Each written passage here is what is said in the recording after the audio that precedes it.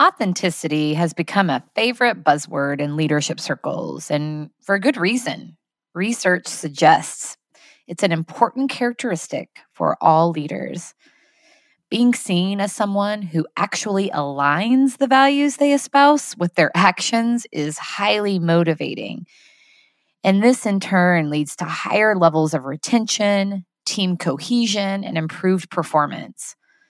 So, what can leaders do to be more of who they are? In his #1 New York Times bestseller, Taking People With You, David Novak addresses how to be yourself as a leader. He says, looking back over my career, there have been numerous times when I wanted to get to the next level, and I had to decide what I needed to do and who I needed to be to get there. I always fell back on the idea that I needed to be me and built on that rather than trying to be someone I'm not. It's a good thing to think about as your career progresses. So here's some ways to help you be yourself, no matter where you are in your career. First of all, have conviction about being yourself, as it's the only way to be. Acknowledge that it is the key to building trust and credibility with others. Second, know your stuff. There's no substitute for time and experience. Building your know-how will give you confidence. 3, know your environment. Being yourself does not mean ignoring the impact you're having on the people around you. In business, you have to be yourself while also being compatible with your company's culture. 4, build self-awareness. Constantly solicit feedback so you know how you're impacting others. Ask people what they would do if they were in your position.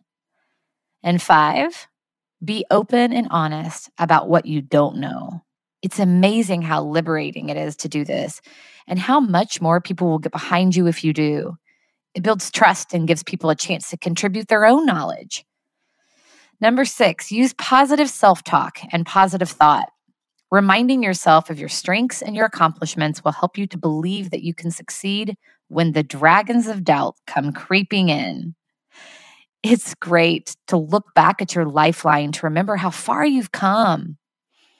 But be careful not to get mired into the negativity of things of the past. And last, get out of your comfort zone. Use your unique gifts and keep pushing the boundaries of your potential. Yeah, I love this book. It's a great one to have on your shelf if you don't. Taking People With You. And what a helpful list. Taking people with you starts with knowing who you are and being that. That's attractive. Your leadership comes from the essence of who you are as a person. So the more you know and name who you are, the more of an opportunity you have to acknowledge those attributes and to leverage them. What a great way to take care of yourself and ultimately each other.